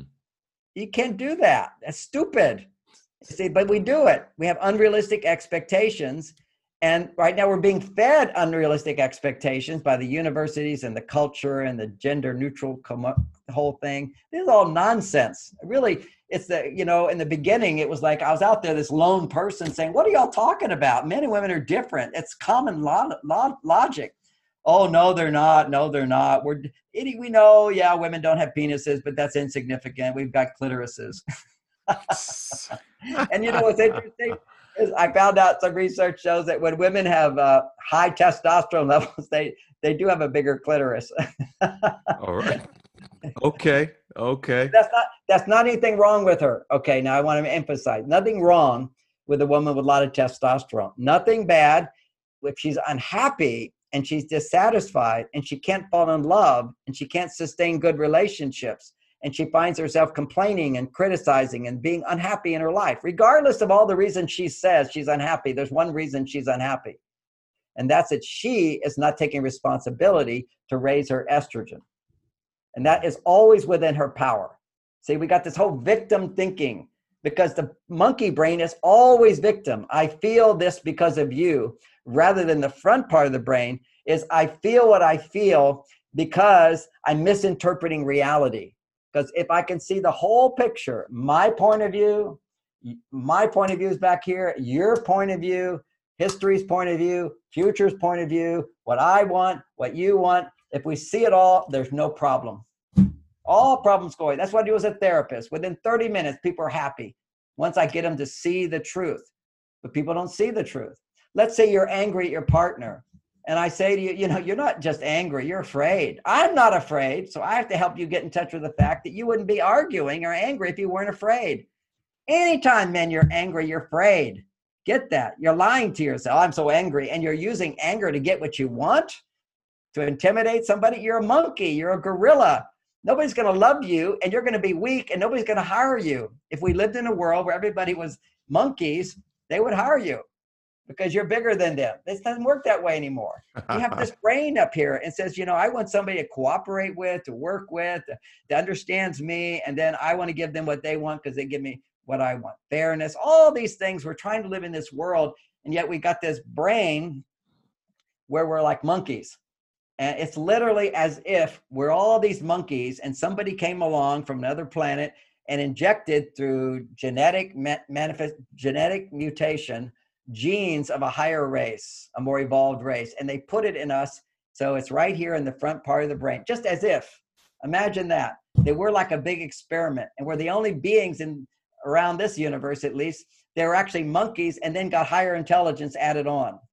Wow, what does that mean? That means that we can behave like higher beings and also enjoy the attachments of the monkey brain and the great sex of the dinosaur inside of us. We can have it all. If you're imagine there's these beings and their brains are much bigger and they're much up here, everything is just logically computed. It's like in Star Trek, they're all part of a hive and they all think together. Okay, that's one. How about being an American where you're free, or supposedly other places where you have freedom and you want to have your own free will and want to learn your own lessons and you want to have power and passion and love and lust and excitement and joy and have more, have less. You know, we have this amazing potential as human beings to have higher intelligence, along with learning to integrate it into this emotional part of the brain, into this instinctive part of the brain. Imagine if you can bring all that high love and open-heartedness and higher intelligence down into the limbic system. You have this thing called love and compassion and empathy. Bring it all the way down to the instinctive brain, and you have great sex. Now maybe you have an elixir of immortality. That's what the Taoists would believe. Ooh, Their story, their studies. There were people there that theoretically have like hundreds of children, men who have hundreds of children. There's nothing wrong with being polygamous if you're in a society where women need men and there's not enough men around. So basically, if all the men died in a battle, who's going to be the man for all these women? Well, you're going to find the richest guy who can take care of him. And those women are happy that he wants to have sex with other women. They have no problem with it. So there's no right and wrong. There's situations. But I'm teaching, and people can take that one little section and think I'm just saying everybody should be polygamous or men should go around and have affairs. I'm not saying that at all. I'm saying that you want to be Superman, you achieve monogamy. See, if you have the best sex with your partner you've ever had, why would you think about another partner? But you do start to think another partner if you're ejaculating all the time. But actually, there's a hormone that gets produced if you have great sex with your wife, which is called prolactin. It doesn't get produced if you're having sex with a stranger or masturbating on your own or going online and doing it. It's when you make love with somebody you care about, when you ejaculate, you also make prolactin. Prolactin says, I'm not interested in other women for a while. It dampens your sex drive for 6 days. And then on the 7th day, your testosterone levels double, and now you want to have sex with your wife again. Now that's one way of sustaining passionate monogamy, is just have sex, generally speaking, on one day of the week. So you always have those days. Now, if you want to become you want to become the marathon sex guy, then what you'd have to do is you learn to have sex, but you don't ejaculate. So your testosterone stay high all the time, and all kinds of bodily functions become healthier and more enlightened and more energy. All I know is that I love my work. I can work nonstop. I've got 28 books I've written. I've traveled the world. I go on airplane flights. I never get tired. I don't experience jet lag, and that a big part of that is I meditate. A big part of that. What I did after being a hippie and I got high, which was to become a celibate monk, because my teacher was Maharishi. I became his personal assistant, Junior Maharishi. Love the guy, Maharishi. Did that influence your views on relationships at all? It's funny, as his assistant, everybody asked me questions to ask him. And he would always tell me to say, if it's a relationship question, he's a monk. He doesn't know anything about it. He never answered relationship questions. When I left him, that's what I became, as a relationship expert. That became my. It's very funny that that's the case. But he didn't know anything about relationships. He knew about meditation. And he said that, I don't know about relationships or sex or any of those things. That became my expertise. But meditation was a foundation for me, and still is a big part of my life. Meditation is a foundation because meditation teaches you how to come back to find your happiness inside, how to find your peace and calm, how to lower your stress without having to change the outer environment. See, it's knowing that I've always got $1 million in the bank account. You can't take that away from me, and I can spend it however I want. See, that's my safety level. So Bonnie, my wife, sometimes, men and women, we push each other's buttons, and I'd overreact to things. She'd overreact to things. All couples do this. And that's your soulmate. You have the perfect person to push your buttons. And so those feelings would come up. And what I learned is, if I'm a man, don't talk. So I said, I'm going to think about it. I go in my cave, and I would either drive my car, meditate, or solve problems, or work on a theory or whatever it would be. And testosterone goes up. That's what men have to learn. What are the things you can do to increase your testosterone? I'll tell you, it's a huge testosterone producer to lift heavy weights. I'm just so happy to be back in the gym again, because being at home and not out on the road, you see, being on the road helped my testosterone a lot, because I could be gone 3 or 4 days. So when I came back, I was really horny. So that really, now if I'd been masturbating, I wouldn't be horny. See, it'd be like nothing. And this is what happens to couples. Sex becomes, okay, that's nice. It's like a sneeze. It's okay. But it's not ecstatic like it was in the beginning. Yeah. And everybody, most couples in the beginning, sex is like amazing. You know, just kissing her is amazing. Touching her breast is amazing. What are you doing then as a man? You're horny, so your testosterone levels are very high. And as soon as you touch the soft breast, your estrogen starts to go up. Your testosterone starts to come down a little bit. So you're starting to go into balance. See, we're always seeking balance. You know, the Spartans, you know, they would be they're like these supermen, all abs, all muscle. They sleep on the ground. They deprive themselves. See, as a monk, I ate one bowl of food a day. I slept on the floor. I never masturbated. You know, complete control. See, that kind of control, that's discipline for a noble cause. For some people, that was sort of the path to enlightenment. I'm not saying everybody has to do that now. That was my journey. I'm like an extremist. Okay. I go one direction, I go the other direction. I'm not extremely balanced as I look at myself, extremely happy in my life, but still, I mean, I've made a lot of money, and I've also lost a lot of money because I'm very naive. I used to be very naive and trusted everybody. Right. But when you make a lot of money, then people consciously come at you and lie to you to take your money, thinking it's just what happens. It's like a bright light, the mosquitoes come. What can I say? Yeah. But always I attract more than I lose. So I've always been in a good state. What's your views? You mentioned about role mates and soulmates. Would you be able to elaborate on that? Yes. So role mate is, this is all Beyond Mars and Venus, kind of based on this. Beyond Mars and Venus means that we have these traditional roles that we associate with men, and we have traditional roles we associate with women. Now women can be like men and men can be like women. No problem with that, as long as we keep finding our balance and we keep coming back. So a role mate relationship is literally where your role itself holds you into your masculine hormones if you're a man, and holds a woman into her female hormones. For example, if you depend on a man for money, your estrogen will be much higher than other women who don't. It's just, that's a given. And that's proven. If you're married, you have higher estrogen. If you're single, you're a woman, your estrogen goes down. So you're more prone to higher levels of stress. Also, the great research showed that the higher a woman's estrogen is, measure her estrogen, men will find you more attractive. So they literally measured the estrogen levels in women. The women who had the highest estrogen levels in a study, the men all found her more attractive. All the men found her more attractive. Estrogen, literally, not just through pheromones and makes a man attracted to you, but literally visually, the way the blood flows in your face when your estrogen levels make you more attractive. The little smile on your face, whatever it is, estrogen says, and what estrogen says is, I need help and I have it. Okay. Right. That's a high estrogen. I need you and I have you. You're mine. You're mine. That's monogamy, you see? And that's great sex. I mean, I remember the place where I really got ecstatic. My emotions with my wife are, I am yours. You own me and you're mine. You know, I'm your husband, you're my wife, and we're one. You know, this is, as a yogi, I was a yogi, celibate monk, all that stuff, master meditation, taught meditation. You get in these high states where you're one with the universe. First, you expand out, you merge into it, you become one with it. You feel outside the body, you know, you got this body, but mainly you're one with infinite space. Okay, this is common meditation experiences if you do it for a few years. So now you're unbounded, you feel one with everything. Okay, that's a great state. That's oneness with your eyes are closed with the invisible universe. And then you start feeling one with other things. It's a sense of connection to everything. That's a good experience.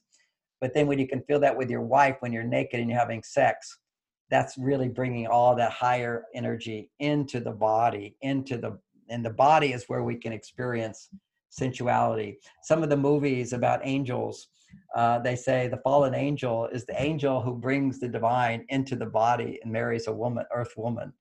Even in the Bible, it says that the giants found that the are the demigods. They found, this is in the Christian Bible. They don't read the Bible, so they don't know that. The demigods found that the human women, the monkey women were attractive and had babies. I think it's the gods came down, had sex, and then you have these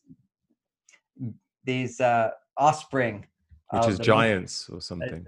They talk about the giants. They talk about they found that the humans were attractive and they had sex with them, and then they created babies and so forth. There's all this stuff in there that's amazing. We don't know really our whole history about what goes on. So lots of theories out there, because I have all my beliefs about it, but I didn't live back then. I know now. And I just know right now that I have never felt so spiritual as when I'm making love in my body with a woman that loves me.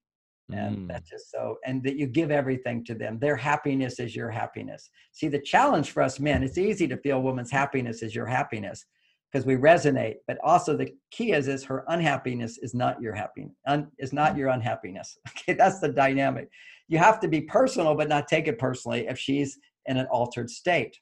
Women are like the weather. You have to get this, men. They're never going to always be happy.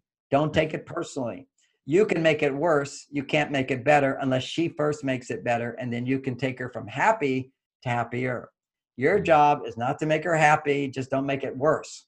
Most men do make it worse by trying to make her happy. You make it worse. You're attached to it. If you're unhappy, I'm unhappy. No, that's just because you're depending too much on her to be happy. You should be happy. And then you can be happier when she's happy. See, I take it personally when you're happy. If you're unhappy, I don't take it personally. That's your job. I don't have to make you happy, but doesn't mean I have no empathy. And the reality is I don't have empathy, but I have compassion. There's a difference between compassion and empathy and sympathy. I don't feel bad for you. Empathy is, I relate to everything. I don't relate to what she's upset about. I don't have those feelings, but I can relate to her emotions. See, that's why emotions are so powerful. Because if you say you're sad, well, I know what sad feels like, and I can relate to the pain of sadness and loss and disappointment and fear and anger. I know the pain of that, and that's compassion. Compassion is, I may not have the same belief system as you when you're upset, but I can feel your pain, and I feel compassion for that. And that's what anybody needs. Compassion heals. And that's what we have to get. You don't have to agree with your wife when she says, I'm so upset because the printer's not working. Okay, you can then say, it must be so frustrating. And she says, it is frustrating. I have to do this, and then I have to do this. And then you just keep relating to the feeling of frustration. But if the printer's not working, I find another one or I fix it. What's the big deal? Things break. Why are you making a big deal out of it? But I don't say that. Don't say it. Yeah. I can't empathize with just the printer is broken. I can't empathize with there was so much traffic today. I don't care if there's traffic. I'm a good driver. I feel good in traffic. And also I avoid it quite a bit by my lifestyle. You can't avoid it. If you're an entrepreneur, you can choose when you're going to be on the highway. Mm-hmm. So I'm not going to relate to, oh, poor me, I have to go on the highway. But I can relate to your frustration that, oh, I was late and I was on the highway. I was so disappointed because I thought this was I can immediately connect with the pain of negative emotions. So that's the whole thing I teach, which is emotional intelligence at like 0.3 or something, 0.4. Because this beginner's emotional intelligence, like always use I phrases when what you feel. It's actually disastrous to use I phrases with your feelings. When you say, I feel you don't love me, you're going to knock his testosterone levels down. Oh, wow. It's terrible. I feel like you don't care. Oh, but I just said I feel, so it somehow frees it from being effective. No, I feel. But if you own your emotions, which is when you do this, I feel angry, anger is released as soon as you acknowledge it, so you can let it go. But when you say, I feel you don't love me, you're affirming the truth of you don't love me. And you try to tell somebody, well, you're wrong. I do love you. Are you telling me my feelings are wrong? But you're just reinforcing to feel your beliefs. Whenever you have negative emotions, you have to know that whatever you're feeling as far as a thought goes, see, I feel like it's just a thought. It's a belief. I feel an emotion is healing. I feel a thought just points out to me that my feeling thought is wrong. Anytime you feel like, oh, I feel like nobody cares about me, or I feel like I'll never be successful, I feel like I'm too old to be successful, I feel like I'm going to get sick from COVID virus, whatever, that you're just affirming a negative belief like you believe it. Feeling is, nobody can tell you, if you bump me on the arm, I feel it. You can't argue with that. You bump me on the arm, I feel it. Okay. You can't argue with that. So if I feel I could get sick, you can't argue with that. That's what I feel. I feel the world's more violent than ever before. That's what I feel. It's actually not. The world is more safe than it's ever been in history. But when you look at the TV set, you go, oh my God, so many people are killing each other.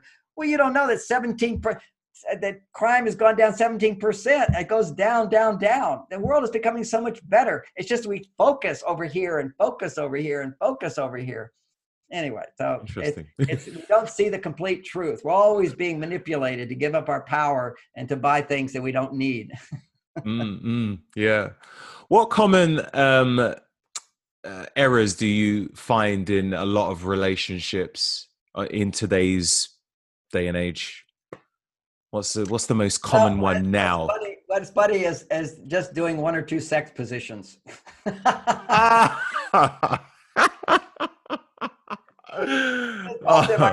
see, if you look in Taoism and Tantra, you'll see they had all these different sex positions. And the point of it was not so much the sex position, although they made some reason to that. The point of it, as soon as you get close to ejaculation, meant stop, begin again in a new position. Every time, it's just like you have to shift gears to let the energy settle down so you build it up again. So you've got all these wonderful positions. So that's one that really is the biggest problem I see for couples today, for people today. For men, they're ejaculating too much. And for women, they're addicted to vibrators or not sex at all. Oh, really? Yeah. So many women now are doing vibrators, and that overstimulates the clitoris. So a man will never be able to give you an orgasm again unless you stop that and let it have time to recover its sensitivity. It can recover in most cases, but you lose your ability to be turned on to a man. Just as men who do porn, masturbate to porn, lose their ability to sustain interest in a relationship. This is proven. We've got 21-year-old men now who've been addicted to porn as teenagers, and they can't keep it up with a real woman. And if you can't keep up your sexual desire, you'll lose interest in a woman. What fuels interest in a man is sexual desire. You know, you start to go, really, do I have to do all this to make this relationship work? And then you get horny and you go, yeah, I'm happy to do it. Okay. A relationship takes energy and effort without a doubt. And much of the time it doesn't. It's fun and can be, but you got to do stuff to take care of your garden. You know, a relationship like a garden, you got to water it, you got to protect it, you got to feed it, you got to nurture it. It doesn't have to be a big hassle. Some people just love being in the garden. And, you know, when I talk to women, when I start telling them what they have to do, they go, why do I have to do it? Why do I have to do it? I say, if you want it to change, you have to do it. If he wants it to change, he has to do it. The good news is that it's not hard to do it. It's actually what I'm asking you to do is actually called learning how to love. It's like you don't know how to love. If you resent learning new things to love, you just don't know how to love. And you think you do. And you're wasting all this energy. It'd be like I invest in stocks and I keep losing money. I just keep putting my money in and I keep losing. Maybe you need a different investment strategy. You have to find the right strategy that works for you. And don't blame the stock market. A lot of people are being successful at it. Blame yourself, but with love, because I don't know better. And thank goodness you worked really hard, but now you're feeling resentment and bitter. And anytime you're resentment and bitter, your heart is closed. Nobody wants to be with you. Why do I want to be with somebody who's thinking complaints and criticism all the time?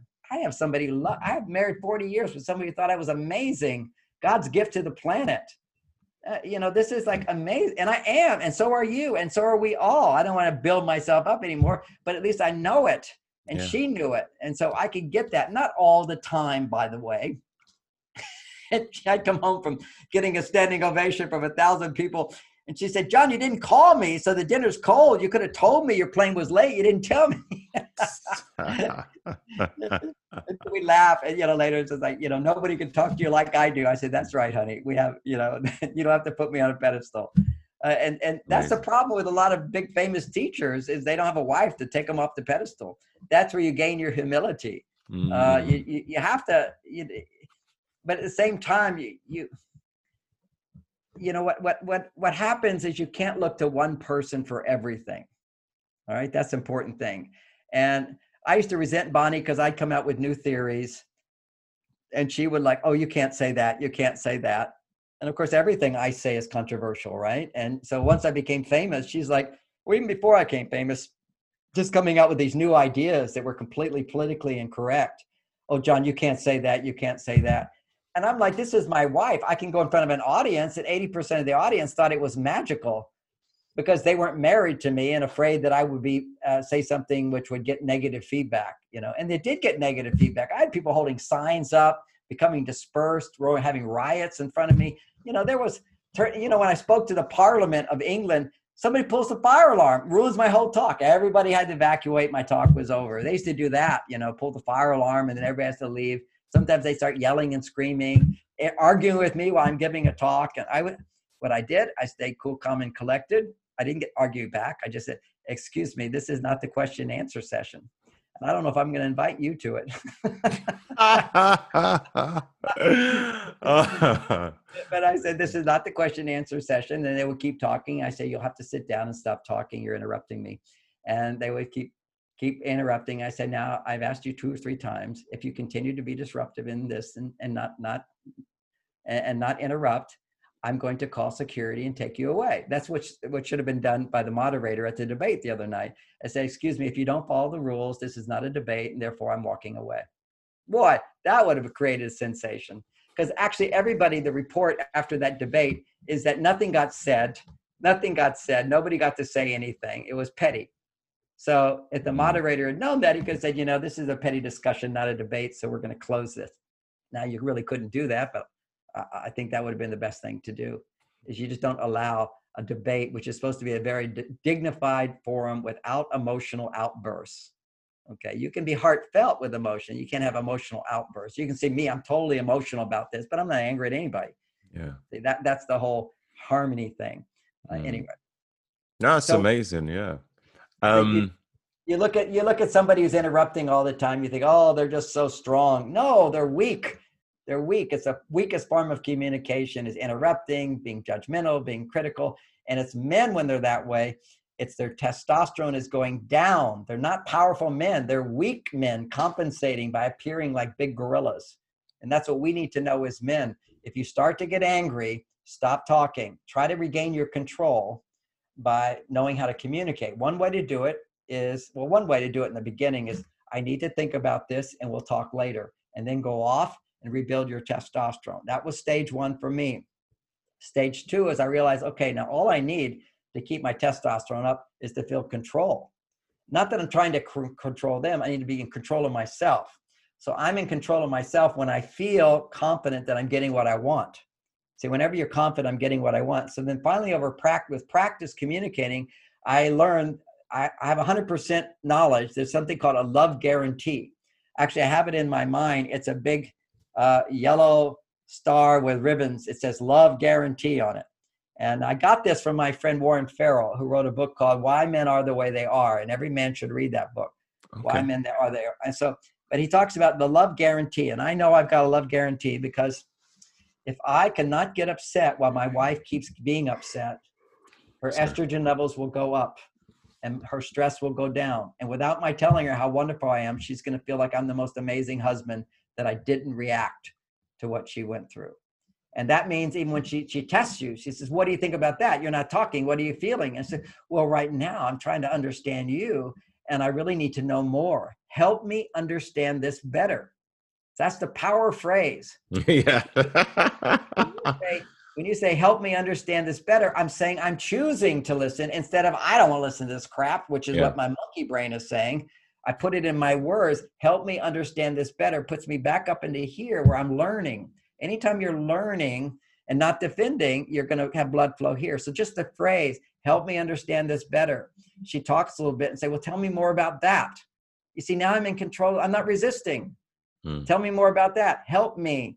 What else? And then when she seems like nothing else to say, is there anything more? The love guarantee. You're like made man history. I couldn't believe my husband. He's so amazing. I feel so safe with him. Because when women feel safe, their estrogen goes up, their stress goes down, and then they start remembering all the good things that you do while they love you. Otherwise, they just remember all the reasons they shouldn't love you. Wow. That's just a monkey brain going off. So we have to learn that, men. So what you do is those are the 3 phrases. Help me understand that better. What else? Tell me more. Practice those. But if you get angry, as soon as your voice becomes angry, got to stop. Got to go into another room. Then she'll provoke you. Say, they don't know this stuff either. She'll start making noises to get you to come back. Why are you leaving? Where are you going? Why can't you listen to me? You never listen to me. I do. I can't right now. Don't even speak. You say the same thing. I just need to think about it, and then we can talk again. When are we going to talk? You never talk. You're not going to do that. I just need to think about it. And you don't let her control you. Mm-hmm. You take that time because you're going to protect her from the dragon that lives inside of every man, because this instinctive brain is a lizard. It is a dragon. It burns fire. That's not you. That's you when you don't have any brains up here in the front part of your brain. That's so amazing. Protect her from the dragon. And in the beginning, Bonnie went through stages with this too. And she said one time when I said, look, I just need to think about this and I'll be back. And I went off, drove my car, went off somewhere, did my thing till I felt good. Then I do a process, which is, what did she do wrong? Because when you're angry and upset, you always blame. So let me hear the blaming part of me. What did she do? She said this, this, this. Try to create sentences. What did she actually say? Most men will go, oh, she's being a bitch. No, don't. That's just what does that mean?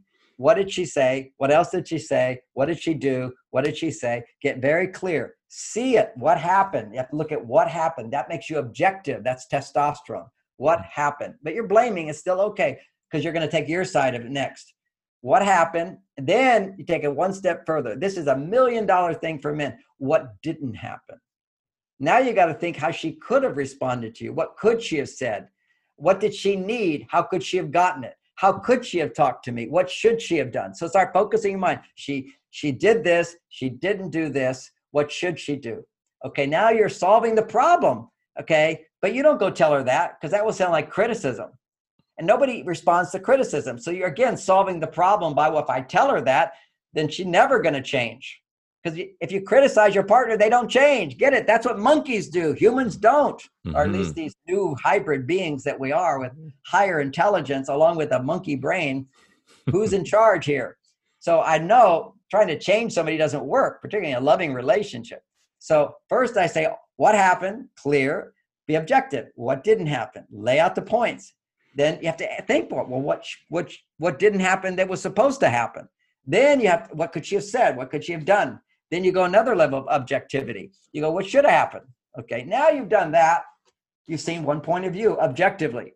Now look at my side of it. Knowing what I know, what did I do that provoked the situation or made it worse? Now you won't know that until you read my books, because you always provoke it, man. As soon as you even give any advice, you're provoking it. As soon as you're getting upset, you're provoking it. As soon as you're making her wrong, you're provoking it. As soon as you're resisting anything she says, you're provoking it. So you get how you did it. What did you say? What did you not say? So what I said, and now what I could have said that would have made it better. Often I used to get to that point and I go, yeah, but I'm not going to do that. There's that place where if you're making up, you have your time apart, you can go back and resolve this. All I have to do is say, honey, I'm really sorry. I didn't mean to do that, but I'm not going to do it. Okay. It's just, we're our biggest enemy. We are the one. Okay. So you look at, okay, what did I say? What did I not say that would have made it better? And what should I do in the future? Okay. So now I've learned from it. For me, that's why I wrote all these books. What did I learn from it? Everything in this book, none of this is book learning for me. Everything is my experience of life, what I learned from messes that I had to clean up. That's how you learn, man. If there's messes, you made it. Always somebody else makes it too. But if you look at how you made it, you start getting the power to make a different life. Because changing other people doesn't do it. Changing yourself does it. So that was a more advanced stage where I go off. First, I forget it. I have to rebuild my testosterone. Then mentally, I look at everything she did, didn't do, should do. Then I look at what I didn't do, what I did, what I shouldn't do. And we're much easier to look at ourselves after we've just looked at them. Okay. It makes it so much easier. There's just no room to look at yourself till you see exactly that side of the point of view. Now you can look at your side of the point of view. And when you see both sides, then your heart's open and then you have a strategy. Now your strategy is, what are you going to do now? You're going to ignore the issue completely. You're going to go back and create safety. You're going to start doing loving things. You're not going to go back and have that same conversation right away. Because everybody's still got little bruises from it. Okay, there are bruises there. You can't just go back and address the same thing again. You've got to rebuild trust through affection, through warmth. And there's 3 kinds of love that are most important to aim ourselves at when it comes to a woman. Understanding what she goes through, validating it. Caring about her, showing her that you care. That's softness and kindness. And respecting her. Okay. Respecting her wishes and needs, honoring her like you would a president in your house. You know, this is the lady you knelt before and said, I'll give my life to you. That's respect. And men have that amazing power, then they lose it when they don't feel appreciated. So the flip side of this, what women would want to know to do is focus not on, everybody says, respect the man, respect the man. That everybody deserves respect. But the thing men need most is appreciate what he does for you. Appreciate the hard efforts he puts forth for you. Appreciate his caring that he does for you. Focus on the things he does for you and accept him. Don't try to change him. Don't resist him. Don't expect perfection from him. Accept him. Don't reject him because he doesn't always do what you want him to do or like. Accept him. Yeah, that's my husband. I love him just the way he is. I love him just the way he is. And look what he does for you. It's amazing. And the third one is trust. Trust him. He makes mistakes. It doesn't mean he doesn't love you. Trust that he does love you. Made a mistake. That's all. You make mistakes too. Everybody does. And forgive him. You can't, oh, he did this and this and this. You got to forgive. That's accepting him as he is. He's learning, growing person. And you trust that he loves and trust that he will always want to give you more if you approach him in the right way. I want to give you an example about trust. Women don't understand it all. You do one thing, they go, I can't trust you. That's the craziest thing. That means you just closed your heart. Men go into, what the fuck do I care? They stop caring. Are you an idiot or whatever? But that's shutting down. So men shut down into uncaring. Of course he cares. And of course she trusts him. But we go into this monkey reaction. So coming out of it, I want to give an example on trust that just comes up to say. My dog, little Abby. Now, dog is adorable little puppy and just loves everybody, loves kids. But one day we gave the dog a beef bone. Normally just give it food, right? But we had bones from the ranch. So we gave it a beef bone. Now that dog, when it had a bone, and I'd seen this before, when she has a bone, it's like, that's mine. She's in a fight or flight reaction. Okay. She's in a fight. Don't take my bone. So I was at the ranch and we knew that she would sort of growl at you if you got near her with a bone. Yeah.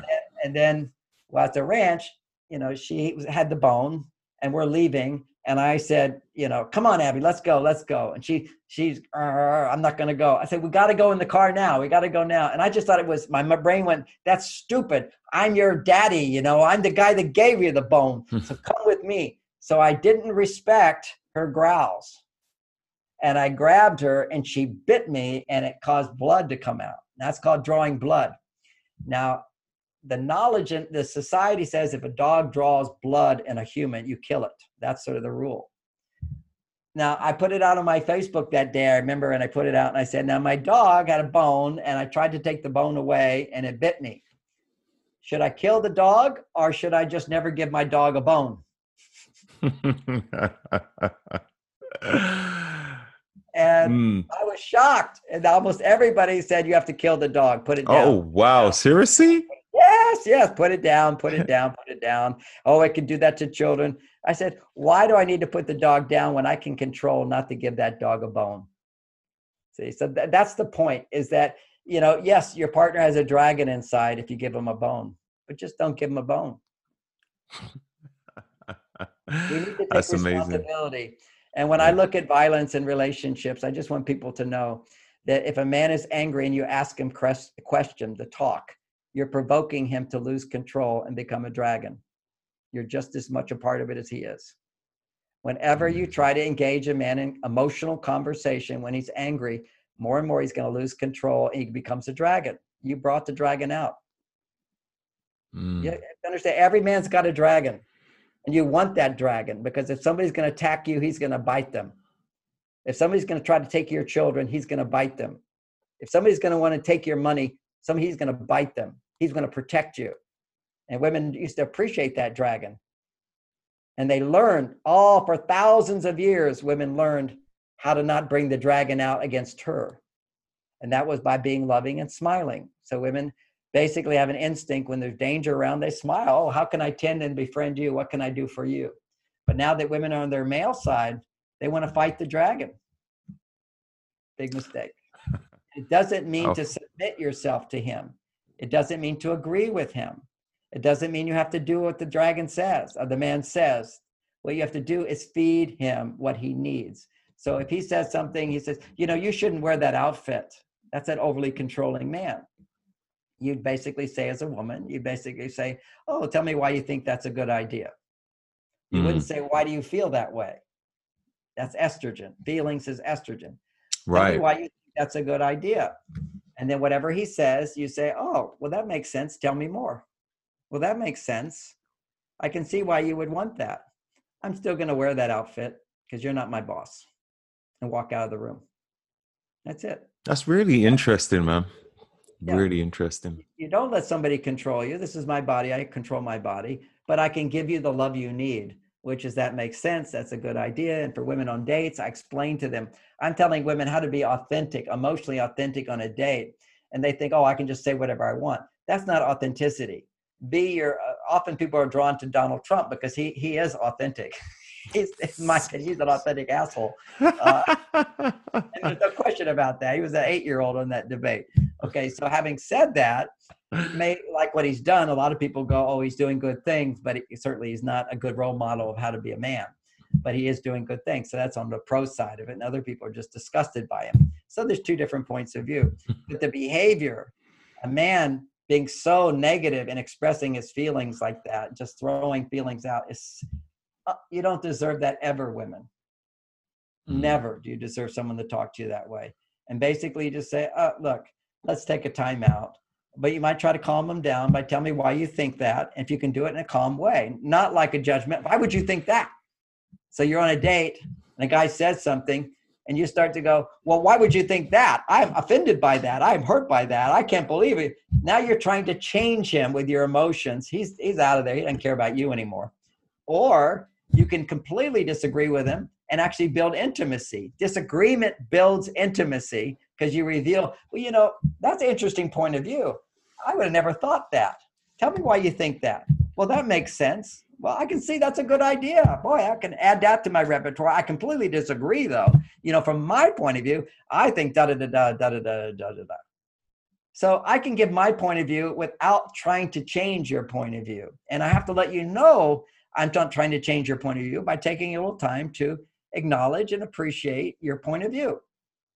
That's what I just when I talked about Trump, because I know some people listening like Trump and some people don't like Trump. And I think we can all agree he behaves like an insecure little boy, arguing and fighting.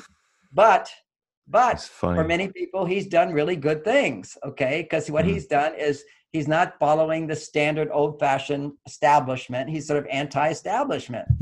I personally am completely anti-establishment because the establishment has created all these messes. We have a completely unjust world, and it's more of the same. So let's break out of it. So at least there's that sense of let's break out of it.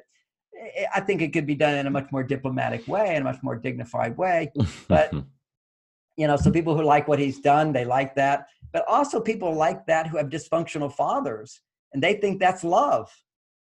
You see, the whole rationale of dysfunctionality is I justify my dysfunctional behavior because I love you. This is a standard message behind punishing your children. I'm punishing you because I love you. I remember a woman on the Oprah show who was saying, I did 18 Oprah shows. Okay. I used to really, back in the 90s, she was my coaching client and I taught her company. So with this lady, she did a show with mothers of men on death row. And so we wanted to understand what their childhood was like. And this mother, she says, I did everything I could for my son. He became a criminal, but I loved him so much. And Oprah says, really? And she said, yes, if you come to my house, the wall is red from how many times I've knocked some sense into him, banging his head against the wall. That's brain damage because I loved him. I'm going to hit you. I only hit you because I love you. This is insanity. This is monkeys thinking that hitting somebody is going to change them. Same thing in our penitentiary system. We punish people. They kicked me out because everybody wanted to come to my seminars there. San Quentin, right over the bay from where I live. They all loved it. They were all learning and growing and healing and opening their heart in prison. And the warden kicked me out. He says, they like you too much. They're here to be punished. That's interesting. It's crazy. I like and by the way, too much. But this is major rehabilitation. These are rapists and killers. Can't even imagine their childhoods. Yeah. But the way I healed them And this is all the warden could think. It wasn't totally illogical, although he did tell me the reason you can't come back, you're here to be punished, and they like what you do. What he meant to say behind that is that in order to heal these men, I brought in, if I had 32 men in a class, I brought in 32 women. And they had to do therapy exercises together. And in a therapy exercise, you do role playing. And I would have the women role play being little girls talking to their fathers. And I told the prisoners to be the father and learn how to listen and ask questions. Tell me more. What makes you upset? What makes you angry? What makes you sad? What makes you afraid? What is it you wish? What is you need? And then I would tell the men, now I want you to say back to the girls what they just said. I understand you feel angry because, I understand you feel sad. I understand you feel afraid. And now you say to them, I'm so sorry that you feel that way, and I'm going to make things different. I'm so sorry for the things I said or did, whatever they were saying, the women were saying. And I promise I will do this for you. So you apologize, you give understanding, and you make promises. And then you stand up and you have eyes closed, and the women imagine their fathers in front of them. Their eyes are closed the whole time. The men are doing just what I tell them to do. These men have never, and the women are crying. They're healing. They're getting the love and support. And the men are basically never in their lives had they ever experienced a vulnerable woman not feeling like a victim. These women are sharing and crying, and then now stand up and imagine your father before you, and your father's going to say these phrases, I love you, I will always love you. I love you, I will always love you. And the woman is saying, please love me, I need your love. Please love me, I need your love. See, these men have never felt needed by a woman when her heart was open. They have no feeling. They can't think about what. See, you commit a crime because you can't feel what somebody would feel if you did that to them. They talk without considering how it's going to sound to the other person, how it might hurt them, because they can't feel their own hurt. If you can't feel your own hurt, then there's this instinctive reaction in the monkey brain to hurt somebody. Where does that come from? Simple communication. If you hurt me, stop hurting me, but I have no language. So I have to, if you hurt me, I have to hurt you to say, see, that's why it doesn't feel good. It's really just trying to communicate my hurt. Hollywood knows that. They build up that day of the bad guy. His wife is killed and murdered, his children are slaughtered. Now he survives. Now he spends the whole movie training to kill the bad guy. And everybody in the movie who's so loving and supportive at the very end, when he finally tortures the bad guy, hurts him, everybody goes, yeah, hurt him. We're monkeys. You hurt me, I'm going to hurt you. But what are we really doing? We're communicating. If you hurt me, I want you to feel what I feel. That's what good communication does. It helps us to feel what others feel. Then we become loving beings. Then we feel connected. Then we become more civilized. That's language. But whenever we feel that urge of revenge or punishment, get even, all that is just monkey stuff. Shaming, guilting, you should have, you didn't. All monkey stuff. Yeah. I like Oprah when she said, resenting someone, not forgiving somebody is like giving them free rent in your brain to torment you. That's brilliant. Oh, yeah, God. Absolutely brilliant. Free rent in your brain to torment you. Yeah. And to keep you from being who you are, which is an unconditional loving being, forgiving, accepting, understanding, and not a doormat. It doesn't mean you're going to necessarily let that person do it to you again. Maybe you have to go off, move on in life. But you don't hold them in your brain saying, I'm not a happy person today because of what happened in the past. I would be so much more happy in my life if that didn't happen. No, I'm happier now in my life. I'm a better person from all the disasters that happened in my life. And not that I wanted them. The worst thing that ever happened to me in my life is my wife dying of cancer 2 years ago. But I'm happier than I've ever been as well, because I've done the healing. The grieving has got me in touch with a part of me that's so deep. Because, when you lose something, you feel more appreciation for it. I'm as a writer, sometimes I lose some text in the old days when the old computers, you lose stuff, you can't get it back. And it would be a chapter I'm working on, and I didn't even like it so much. It wasn't so great because you have to edit this stuff. But if I lose it, oh my God, that was the greatest thing I've ever done. I can't believe it. I lost that thing. That was so great. That's why we all cling. We cling because if we lose something, we go, no, I want it. That's attachment. And attachment's natural and normal in marriage and for someone you love. I think probably I've become overtime, and I might be missing my next talk. I am. Oh, yeah. Right, It's been absolutely amazing. Seriously. Yeah, you I had a list of questions all put out, but it was like, as you was talking, it was like, all right, that's TikTok. Okay, let's do it again. We'll do your questions, but I got to run right now, okay? No, I'm really that's late for another all interview. good. Thank you very much, John. Greatly appreciated. Really enjoyed talking to you. Thank you. It's been a blessing. You take care, sir. Thank you. Thank you for tuning in today's episode. Any guests which I have on the show really provide some golden nuggets and useful life-changing tips. So always feel free to check out their social media platforms or website links, which will be written in the show notes. These shows are financed by my sponsors, so your contributions are always greatly appreciated.